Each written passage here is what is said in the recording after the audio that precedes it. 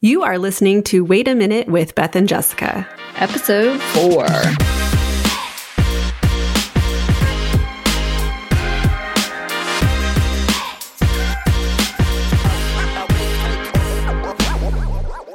Today we are talking about being metabolically healthy regardless of size. Many people have been taught that size equates health and may believe that thinness is a sign of being healthy, which we know is not necessarily true. Mm-hmm.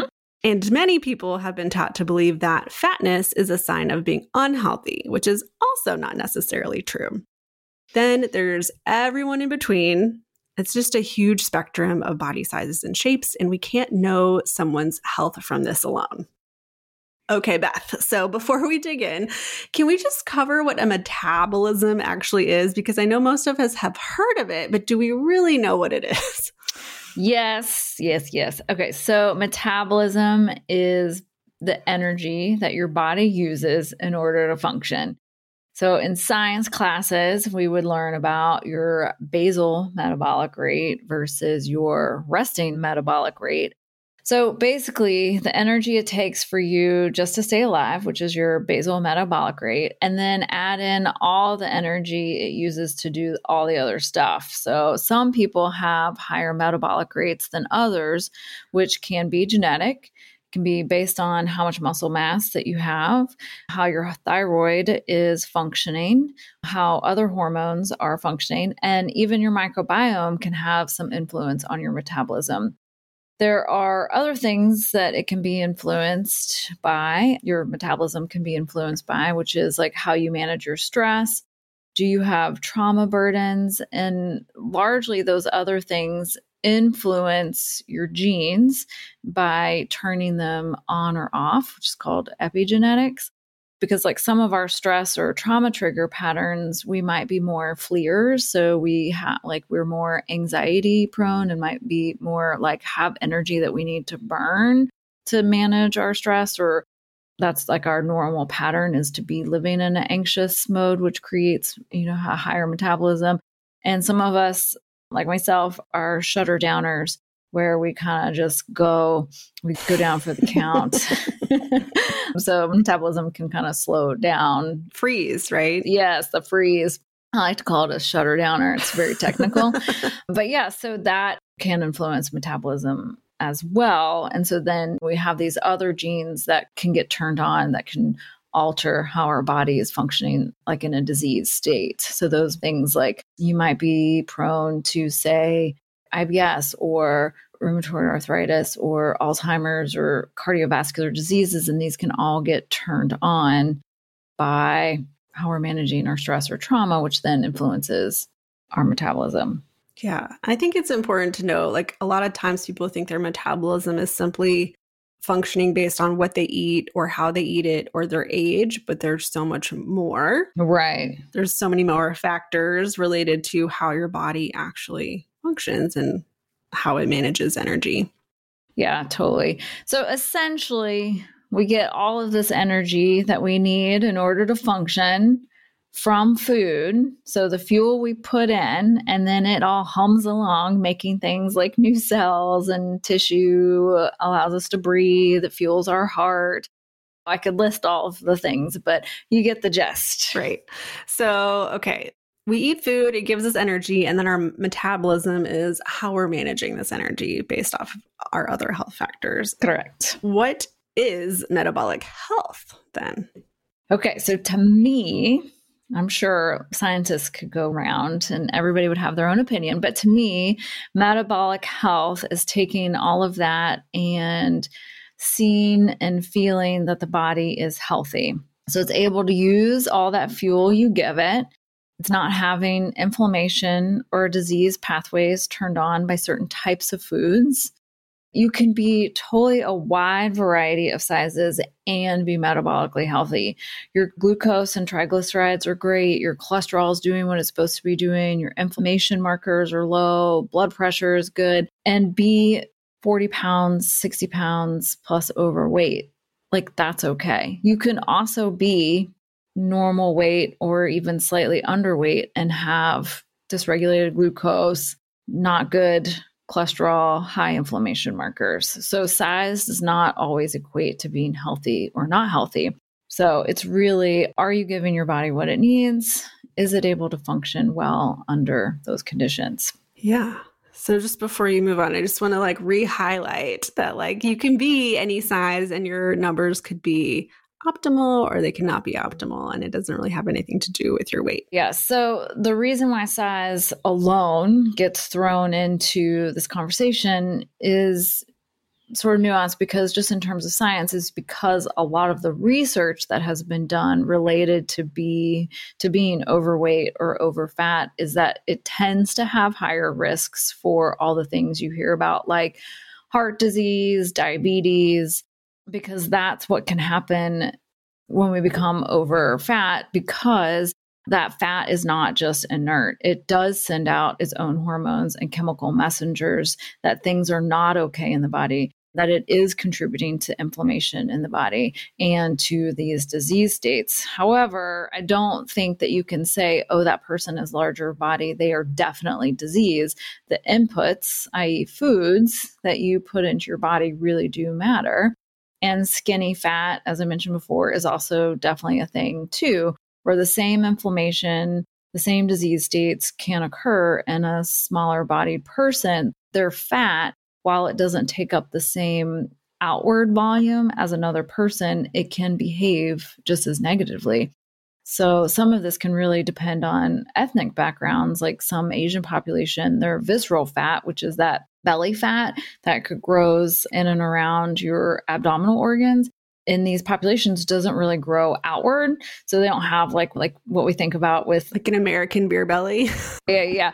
But rather it's growing more inward and around their organs, which is way more dangerous, because this visceral fat is quite metabolically active and sending out these alarm signals, and it's so close to the organs. Again, just can't assume that size equals health. Yeah. And when you said that the actual fat can send messages to our body, it kind of sounds like maybe some people are getting those messages and some people aren't, right? And that goes back to the genetic portion, or? Well, some of it can be genetics, but some of it is, what is the food that you're putting in? So if you're eating low quality fats, you're eating ultra processed foods and things like that, that's really what's creating the inflammation pathways, which is continuing to add to, your body can't process it or utilize it. And so then you're gaining fat mass, and then that fat mass, all of its messages are not good information from the food. And so it's sending out these alarm signals that I am not okay. I'm not functioning the way I'm supposed to be functioning. That makes more sense. Yeah. So what else can harm our metabolic health then, besides or including this highly processed food? I hate to be negative Nancy, because it's unfortunately quite a long list, but it can be best summarized as things that are ultra processed, fried, charred. So people love that good char from grilled meats, and that actually has its own compounds. They're called AGEs, AGE, advanced glycosylated end products. And then when it gets in the body, it attaches with something else, which stands for rage. And so again, literally your body is raging with inflammation and things like excess sugar. So those are like the top foods that create disease or problems in metabolic health in our Western world. But not related to food is being sedentary or very low movement / low muscle mass. So having that, maintaining proper muscle mass can be really helpful. Poor sleep, for sure, we're finding more and more evidence about our quality of sleep is contributing to inflammation and our metabolic health. It's a big factor in cardiovascular disease. Poor sleep, poor dental hygiene contributes to cardiovascular disease. Alcohol intake, high stress, and not having that true release valve and ways to process it through. So you can have stress in your life, but you need to be able to manage it and process it and have that valve. And that release valve is not alcohol. Correct. Or fried foods or excess sugar. Yeah. So the release valve is things like laughing, exercise that you enjoy, not exercise because you have to. Yes. Restorative things. Crying can actually be because you're not holding on to the emotion. You're actually processing it through. I was really stressed last night and went on a walk, and I was basically cry walking. It was a good time, but I felt better once I got home. That's like my favorite thing to do is just walk around the neighborhood. I crying. I passed by a lot of neighbors and they were like, hi. And I just was like, kind of looked at them, but not really, and waved my hand. I was just like, I don't have time to worry about what you think about what's going on with me. But which I just want to touch on this before we add to this list, because I know there's more things, but like when you talk about movement and muscle mass, like you don't have to join CrossFit. Like correct. A walk and cry can be. Yeah. So it's getting the steps in per day, whether that's around your house, your neighborhood, whatever, just that general movement. Our bodies were designed to move. Human bodies were designed to move. Mm-hmm. And the only reason why we've come up with exercise is because we don't have to work so hard to maintain our life. Like we don't have to chop our own wood anymore. And we're not all sustenance farmers and things like that anymore. So we've come up with this exercise thing as a way that we used to expend this energy through living. Yeah. I mean, especially after the pandemic or 2020 and having to figure out ways to move alone or at home or whatever. Yeah. Anyway, so I digress. I'm sure we could probably do a whole thing just on how to manage stress. But so what else? Back to metabolism. So a big one that we hear about, and I feel like it's hard for people to really wrap their head around, is high plastic and styrofoam exposure. So where it really sneaks in those higher amounts is eating takeout from these types of containers, because the styrofoam or the plastic is hot and is leaching into the food, particularly if it's a fat-based, has fats in it in the food, it will soak those up. Drinking hot coffee through the lid will melt that plastic, and then you're drinking that. Plastic water bottles are not temperature controlled as it moves through its processing to your hands. I'm in about the water bottle thing. Oh, good. Like if I see, when you go to the grocery store and you see those plastic water bottles just sitting in the sun out front of the store, like it gives me deep anxiety. So much anxiety. Yes. And so like, cause it's leaching that plastic into the water every time it heats up, or it could be like soda sitting out too. I love that thought of people that keep their water bottles, that pack of water bottles in their trunk. Yeah, I know people that do that. Yeah.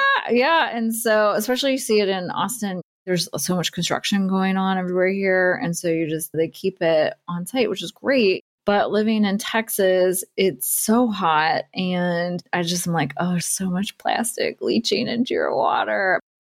I don't say anything. I don't want to be like that random lady that's lecturing people about their water. I'm just so happy that people are drinking water half the time, but it really does create that, it's called endocrine disruptors.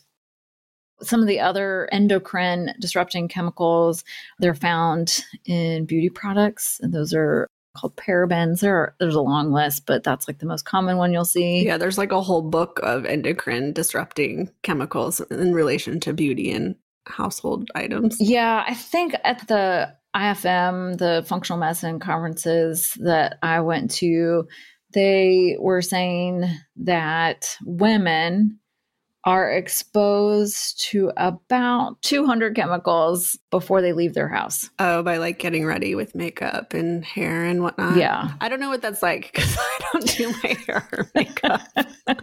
But I totally used to at some point in my life. Well, even like just our lotions and potions, facial, skincare products, even if you don't wear makeup, a lot of those actually, have chemicals in them as well. The list was long before you even walk out of the house. And yes, that list can vary based on how much stuff you use. Our household cleaners have a lot of endocrine disrupting chemicals in them. And then exposure to heavy metals. Just living in our environment, we are exposed to heavy metals. And some people have higher exposure depending on their jobs. And then, as I alluded to earlier, Trauma can also have an impact on your metabolic health, particularly through gene expression or how you manage your trauma feelings. Wow. Well, before we can get to the good news, that was a long list of here are all the things. And we don't share all of this with you to like freak you out. Yeah. But it's just good. It's good information to know. And I think like we're also not perfect. Like just Correct. because we know this information doesn't mean that I've never drank out of a coffee lid or whatever. Right. So just take it as you will. Yeah, I'm currently drinking out of one, but it says it is compostable and it's 100% made out of plant materials. What does that really mean? And surely, like, it can't, there's no way my body knows what to do with all these things. So there's that. So yeah, as we speak. When you talk about like sleep, it's like, oh, well, I'm a new mom. My sleep is not great. Like I literally just got a grill. And so I think about the charred food and like the pork tenderloin I made last night had a little char on it. So it's like, yeah, it happens. Like you can do a little char, right?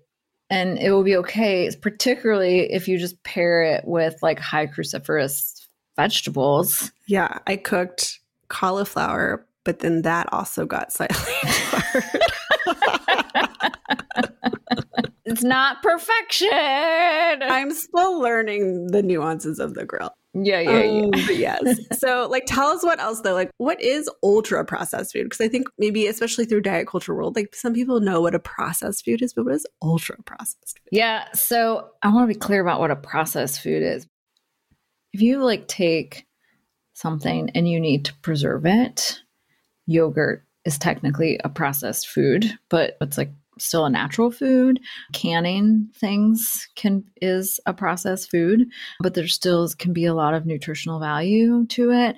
Adding salt to preserve fish, like sardines or tuna or whatever, that is a processed food. So just because something is processed does not mean that it's bad. Where we're really getting into the issues is what was really considered an ultra processed food.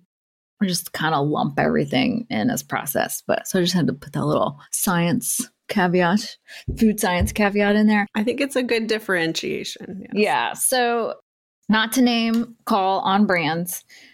This is how my brain works. So I'm not like just name calling. These are the only ones, but just to give you some really tangible examples.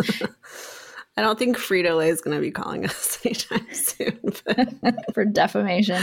Okay, so it's Doritos, Hot Chips, Pop-Tarts, soft drinks, or if you live in Texas, Coke and Dr. Pepper, baked goods, the instant ramen type things. It has, love a ramen. You love a ramen. I love a 10-cent ramen. Yeah, but that like TBHQ, holy Batman. I mean, I don't, no. It's very few and far between. But. Yeah. Donuts, chicken nuggets, hot dogs, most of those kids' cereals, the kind of stuff that is sold to us and marketed. Basically everything you loved as a child and potentially still as an adult. Yes, that you see day in and day out and takes up enormous amounts of grocery store space. Pretty much all that stuff. Yeah. So basically, it's like, it can be best described as it started out with some whole ingredients. They got processed by pulverizing. We added some more fat, salt, sugar, and preservatives, and often some good food dye to it. And there you go. Got some ultra processed food that our brain's like, wow, that was exciting. Can we have some more of that? So like, are kids now eating more processed food than we did? Because I feel like I ate a lot. Yes. Yeah, we ate a lot, but there's even more. And the difference that's actually happening too is that the percentage of ultra processed foods that we consume in a day is increasing. So in the last 20 years, ultra processed foods the percentage of calories that we are taking in has increased another 10%. So right now, on average, U.S. kids are getting 2/3 of their calories from ultra processed foods. Before it was a little less than that, and then it has steadily increased over time. So I would say that I did eat ultra processed foods, but I don't think. Well, there were some periods there where yes, I would say 2/3 I know. I'm like in middle school, I'm pretty sure I had like a Hot Pocket, some Cheetos, and a Coke for lunch every day. And somehow I'm still here. But yeah, somehow we're still here. Which I do want to be clear. Like, we still don't really believe that they're not bad foods, right? So we do like to think they shouldn't make up the vast majority of your caloric intake. That's the problem. Yes. Right. We talk about the dose, right? So if food is medicine, then it's like, what is the dose of this particular food that is going to be most supportive to you? And in this case, your metabolic health. So these things are, yes, they're not going to be the base of what you're eating on a regular basis. But they can be had. Yes, exactly. Right. Okay. I just wanted to clear that up for anyone that was starting. Right. Okay, so moving on to like the good news, what actually can be supportive of our metabolic health? Real food. It's just real food. So we think about how I kind of mentioned before, food is information. So when we have real food, it is nature's way of sending the body information on how to function. Ultra processed foods are problematic because basically it's just giving us calories with crappy fats to make cell walls with and an attempt to kind of feed your brain, but it's not good fats that's feeding your brain. It's giving us carbs that get absorbed fast and spike our blood sugar, a bunch of salt that our kidneys are really pissed off about, food dyes, which is basically colored petroleum, and some preservatives. So all the vitamins that may have been in there from the enriched flour might be there, but it's not the same when you strip everything out of the wheat and turn it into this flour and then put the vitamins kind of back. You're still missing a lot. So you eat all those processed foods, and then 20 to 40 minutes later, you're like, I'm still hungry because my body didn't get 90% of what it needed from that meal. It got the calories. Your blood sugar is probably tanked, and your body thinks it needs more food to stabilize your blood sugar. So if we can eat foods that look similar to how it naturally comes from the earth, both plants and animals, then that's the information that our body's looking for. Yeah, which let me just interject really quickly, because when you talk about like not feeling full because your body's not getting what you need, like I think about if I go to McDonald's and have burger, fries, and a Coke or whatever, like it's funny because my husband will be like, oh my gosh, that was just like 2,000 calories, aren't you stuffed? And I'm like, actually not really. Like I could probably eat 2 more because it's like it's easily digestible, right? Like it's stuff that has been ground up and turned into this new shape. So it's like, I feel like it just kind of goes straight through. And then I'm like, I don't feel as satisfied as I would if I had like maybe added some vegetables to that meal or had something else altogether. So I don't know if anyone else experiences that, but I totally get it. Yeah. It's because it needs vitamins, it needs minerals that often can be related to the blood sugar imbalance. Like you spike up and you crash back down, and then you kind of have like that brief hypoglycemic moment. And so then your body's like, food, even though you definitely have blood sugar in there, and your body can utilize stored glucose and stored triglycerides to turn it in that. It's just that's that alarm signal when that blood sugar drops like that. Yeah. So definitely like eating, when you say real food, I think whole foods, because there's some food people out there that are like, all food is real food, right? Oh, right. Yeah. Like, again, like what I said is like how it naturally comes from the earth. As close to its original state. Yes. Like possible. Yogurt's pretty close. So yes, that's a thing. If you can tolerate dairy, nuts, seeds, all the vegetables, you can dehydrate the vegetables if you want to. Just try to eat natural things. And I think that protein often gets left out of this conversation. So first talk about animal protein. Okay. And then we can briefly kind of talk about non-animal protein, but animal protein production is also really problematic for our body in terms of metabolic health, because those animals are locked up in tight quarters. They have no space to roam. They get fed corn and other grains that is not part of their natural diet. And so then that gets turned into fat that they have, and it becomes inflammatory arachidonic acid. And so then we eat that fat, and then now we're eating inflammatory fats. And then probably the actual protein source of it probably doesn't have as much vitamins and minerals in it as it would. So if it's like a free-ranged animal, it's going to have omega-3 fatty acids in it instead of arachidonic acid. It's going to have higher vitamin mineral content and things like that. Which I feel like the grocery store will trick you too, because like with the eggs, when you see, oh, these chickens are vegetarian chickens, and you're like, chickens are not vegetarian. Well, it's because they're feeding them grain. Right. Yeah. Right. So it's like, oh, you think you're getting something healthy because your chicken is vegetarian, but actually they're getting fed corn feed instead of the bugs and the worms and grubs and things. And they eat grass and all that other stuff. Yeah. But they're mostly looking for grubs and other little bugs in the grass. And that's what makes their yolks so orange and all that good stuff. I love a good egg. And has omega-3 fatty acids and DHA and all that jazz. So what you're saying then is it is the quality of the protein also definitely matters. Yeah.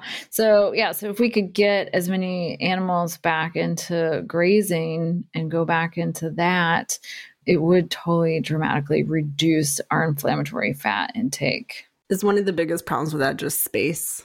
Because some of it is space, but it's like there is some space issue. It's also looking more into regenerative farming, which is you can do cycle grazing. So they're not grazing in the same place over and over or having to take up all of the space. You can do it in a way, and particularly when you add other animals to the process and use the byproducts and all that kind of stuff, like the dung beetle creates soil health and things like that. So there are a lot of things that can be done in regenerative without taking up vast amounts of space and overgrazing land, things like that. So in Brazil, where they're clear cutting the Amazon and all these other places for cattle grazing, it's because the cattle will go through and eat all that, and then they don't do anything else with the land. They just leave it and then they go burn more,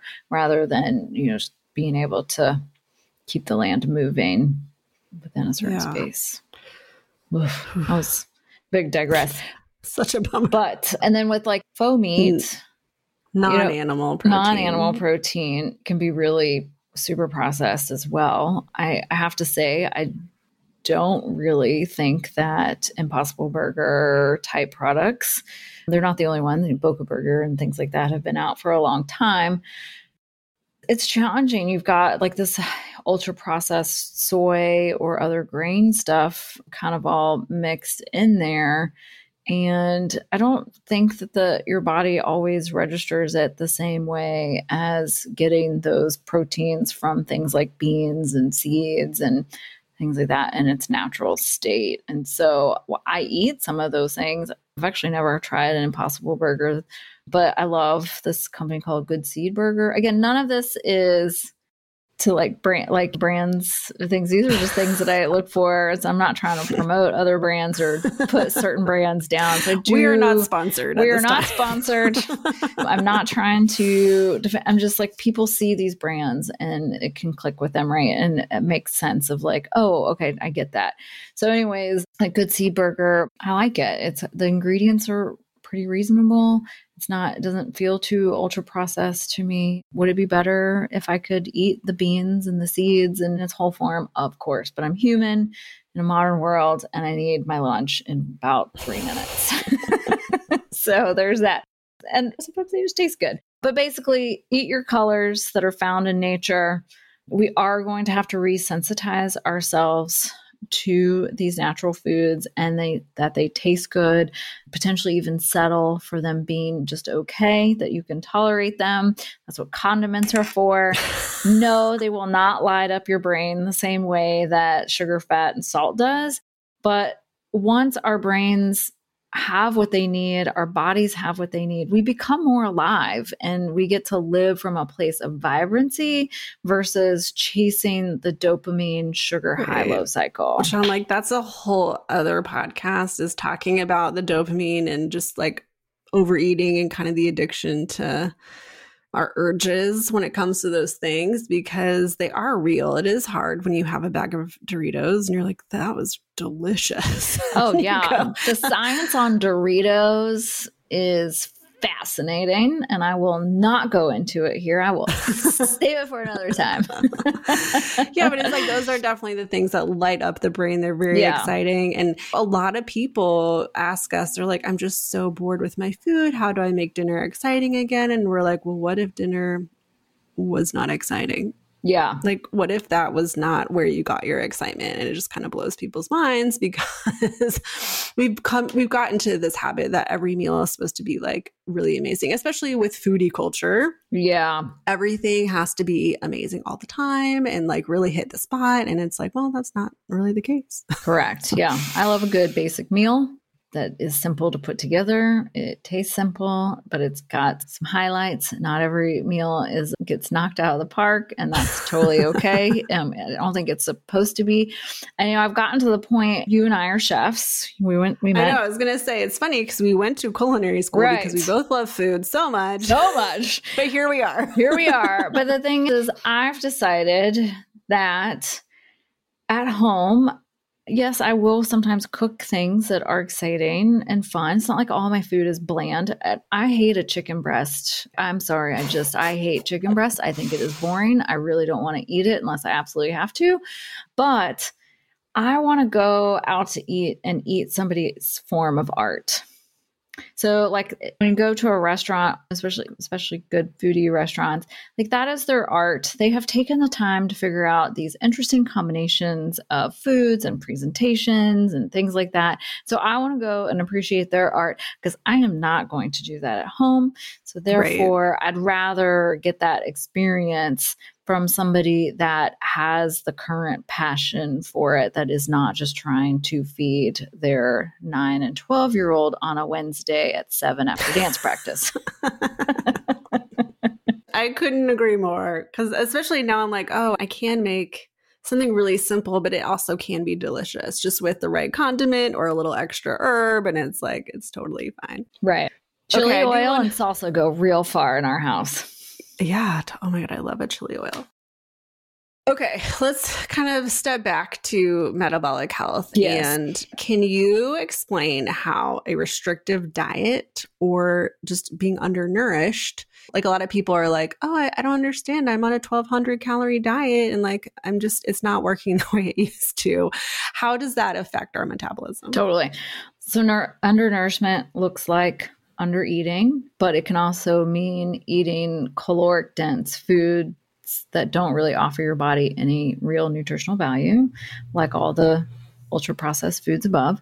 Restrictive diets are also problematic because often people restrict their calories to the point of creating disease, or certain types of foods that offer up valuable vitamins and minerals or fiber will get restricted. So it can create gut issues, bone health problems, dysregulated blood sugar, can affect their brain neurochemicals. Or what a lot of people do is that they will restrict foods or total calories and then binge and then restrict and diet and then restrict diet. So they're going on this whole pattern of restricting and binging. We've seen many clients of all sizes go through this. Correct. Absolutely. Yes. Yes. So and because usually when you're binging, you're not being doing it or getting on or off your diet cycle with health forward foods. Yeah. Right. Okay. So let's talk a little bit about emotional eating, overeating or drinking. How does that impact our metabolic health? Yeah. Okay. So often we are using foods, sugar beverages, or alcohol to feel differently than we are. And it's not usually coming from a place of joy, and we aren't choosing health forward foods. We're seeking an attempt to comfort from ultra processed foods. So doing this occasionally is probably not going to be a big deal, but then when this is our regular coping mechanism, it's going to influence the inflammatory process from the excess of low quality foods, low quality fats, and keep that going. Yeah.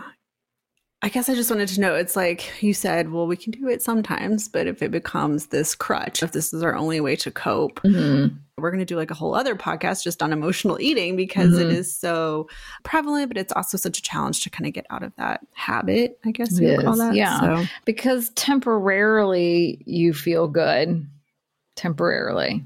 Right. But then we're still left with our problem, obviously. And so then there's that. But in that moment, we might have gotten that little bit of that dopamine hit, or just that I can kind of picture like eating a tater tot on a really hard day and be like, oh, this is the tater tot. Tater tots are so specific to you. There are people that don't. I can visualize in my body and in my brain right now how good a tater tot can feel when I'm feeling a particular way. Mashed potatoes for sure will do it 100%. It's temporary. My problem is still there. So anyways, so I can't rely on food and alcohol to be my emotional thing, because for a variety of reasons, but when we're talking about metabolic health here, it does then create disease states. And then I have other problems that are all related to and getting out of that issue. Amazing. And again, you can be an emotional eater of any size. Yep. All the sizes. Okay. So my final question regarding metabolic health is, how do you know? How do you measure metabolic health? So I like to start with the basics, CBC, which is your complete blood count, metabolic panel, and cholesterol. So those are the three basics that people get when they go to their doctor for their annual physical, if they go annually. Those will give you your clues into what your blood sugar doing, how your liver enzymes doing. And the liver enzymes don't just move related to alcohol intake. You can still have liver enzyme dysfunction with high carbohydrate or high sugar food intake. Calcium, your bicarb can show some things. Anyway, so those are the basics. You can get an idea. And then obviously how people feel. At some point, people are like, I just feel terrible, right? Like they feel tired. They don't have energy to do things. Their brain doesn't work so good.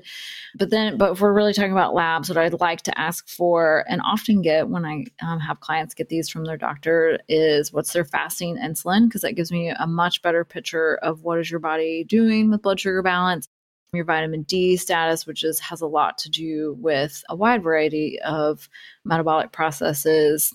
HSCRP is a general inflammation marker that I like to look at.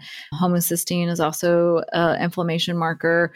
It can be related to other things, but I like to look at homocysteine because in the research, it does have indicators for how your vascular health and your brain is aging. So it used to be a marker for like your heart health, but really what they're finding is more related to brain health. Interesting. And then ideally and best, what I always would love to see is what is an expanded cholesterol panel, because then we can see how is your LDL functioning. So LDL has been coined the bad cholesterol, but it actually has a totally normal function that we have to have. It just, when it becomes problematic, gets out of its natural balance from the foods that we intake or something, it will not do its job properly and it will become small and sticky. So you can totally have an LDL that's higher than 100 and it be fine.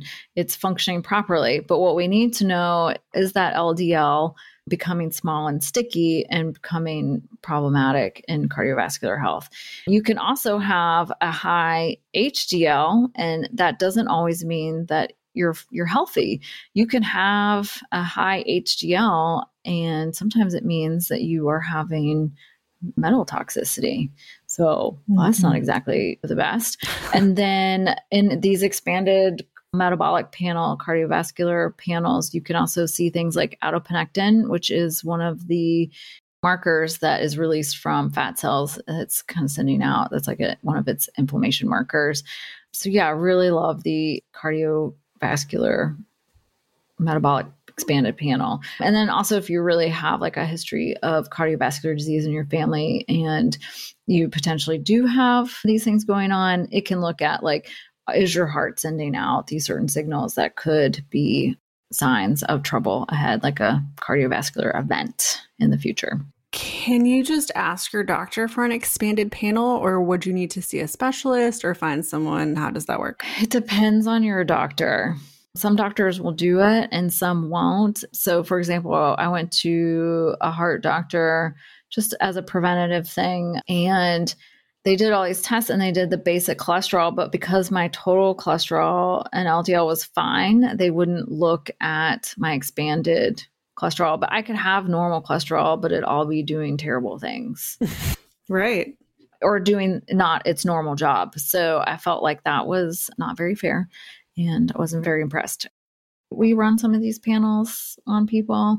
Insurance doesn't cover them, but we are able to run them because they are nutritionally based. Not every state allows other practitioners to.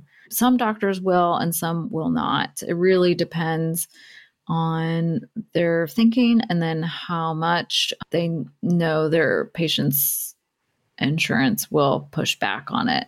Yeah. Because they can add up. So if you think about it, if even some of these basic numbers don't give you a whole picture of what your health looks like, then obviously the size of your body isn't going to tell you anything.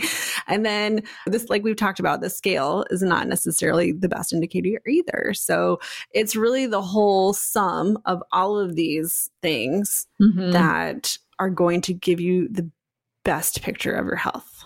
Yes.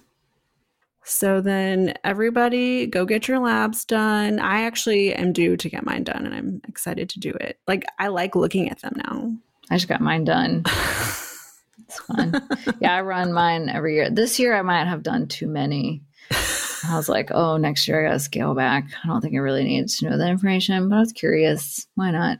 But the lady was like, let me know if you get dizzy or anything like that. I think I ran, it was like, ended up being like 16 pounds of blood or something. How many It pounds? was like 16. 16. Okay, so like 3 liters of blood. Oh, I made sure I was well hydrated before I went in. But it's because I ran like hormones and stuff like that too. 42. So I'm curious how my hormones are doing. So anyways, so I ran a lot. It's good. It's not good times.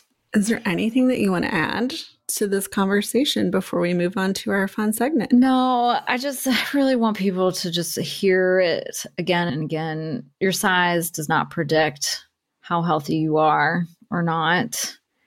It's data, not drama, is one of our mottos. So get the data, know what's right for you, eat real food. The end. I'm just kidding. Okay, well, let's move on to our new weekly segment. Woohoo! We have a fun weekly segment that we're starting where we discuss something that one of us has seen in the media or experienced in our life that is related to diet culture. Yeah.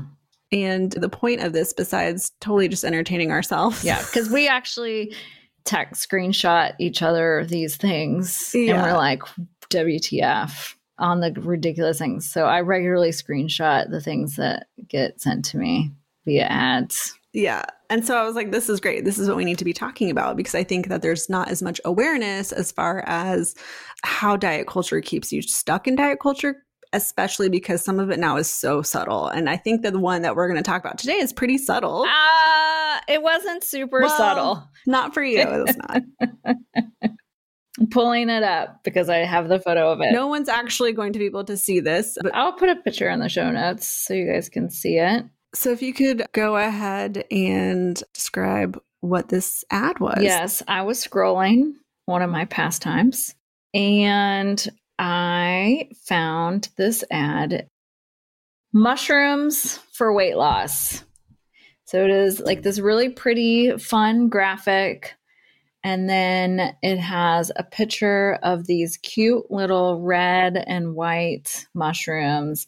And it is mushrooms for weight loss. Ladies, weight loss starts in our gut. The reishi mushroom targets this key area of the body. I did not click for more because I was so mad. Don't want to mess with your algorithm. My algorithm's already messed up, but I didn't click for more. I was too mad by then. My initial thought was, oh, great. Now we're targeting psilocybin psychedelic mushrooms for weight loss was actually my initial thought. We wish. Because then I would have been like really mad and baffled. Yeah. But it was in general these reishi mushrooms.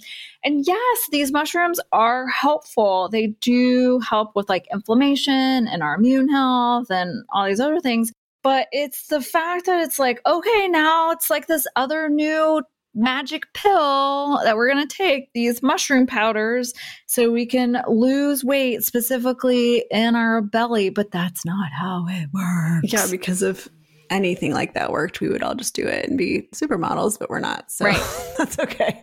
My first reaction was gross because...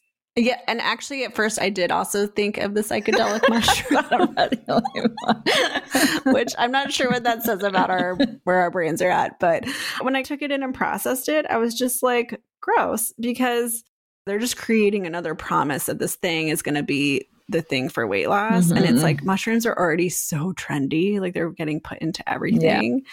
But also I felt like it touched on kind of like spirituality of it all. It's like we're turning the spiritual world against itself into this weight loss world. Yep. It's just too much. I can't. And I guess what kills me is I know so many people that would look at this and be like, oh, I want to try it. Or it will be something that somebody's going to send me a text of and being like, hey, what do you think about this? Should I try this? One of those things. If I got like one more text about celery juice or like, yeah, it's another celery juice. Yeah. It's not that this is harmful, right? Like you could try reishi mushrooms and there's probably going to be some benefits. Right. So it's not like a negative thing. It's just that they're painting it of like, oh, the only benefit is weight loss. And you're like, what? Right. And so then people will take it and then they're still going to be eating their ultra processed foods and they're going to be like, oh, this doesn't work. And I'm like, oh, yeah. It doesn't work because you're still eating these inflammatory foods. Like this reishi mushroom capsule is not going to undo all the things. Yeah. This is probably another topic, which we keep saying that because this is, but it's true. You can't out supplement a bad diet and not moving. Right. This ad also targets gut health, right? Because that's also very trendy. Like more and more people are understanding like, oh my God, which is great in a way because it's not a total lie. Right. But then people are like, oh, it's good for my gut. So then this must be something I need to try. And it specifically calls out the ladies. Yes. Are there not large men out there that could use this too? It's like, ladies. Okay, I feel so targeted and I'm so mad about it. I know. I'm like, I wish that my husband was a scroller because I'm like, should I scroll? Would it change to him? Like, would it be like, hey guys? And then like, do they have a targeted ad for men?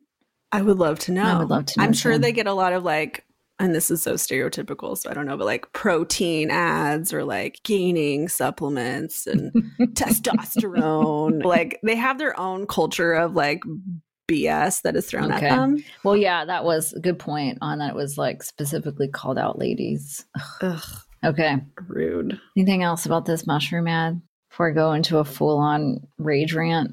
It's also the look, muted earth tones. It looks very natural. Mm-hmm. The picture of the mushrooms is like actual mushrooms. It's adorable. Yeah. When you say like red and white polka dot mushrooms, you think of the cartoon like Super Mario, but like these are the actual mushrooms. So it looks very natural and like benign, but you're just like, nope, this is totally diet culture and I hate you. If anyone is listening to us, go ahead and send us the things that you see. Totally. Please do. What kind of crazy ads are y'all getting? And share them with us. Not that we don't see enough, but if it's really good, then it might be worth a chat. All right. We broke one of our first rules in podcasting, which is 30 minutes or less. Sorry, everyone. I sure hope we gave you something new to think about today and helped you take one more step on your path to freeing yourself from diet culture. Be sure to subscribe to this podcast and follow us on Instagram at @path_nutrition. We'll see you next week.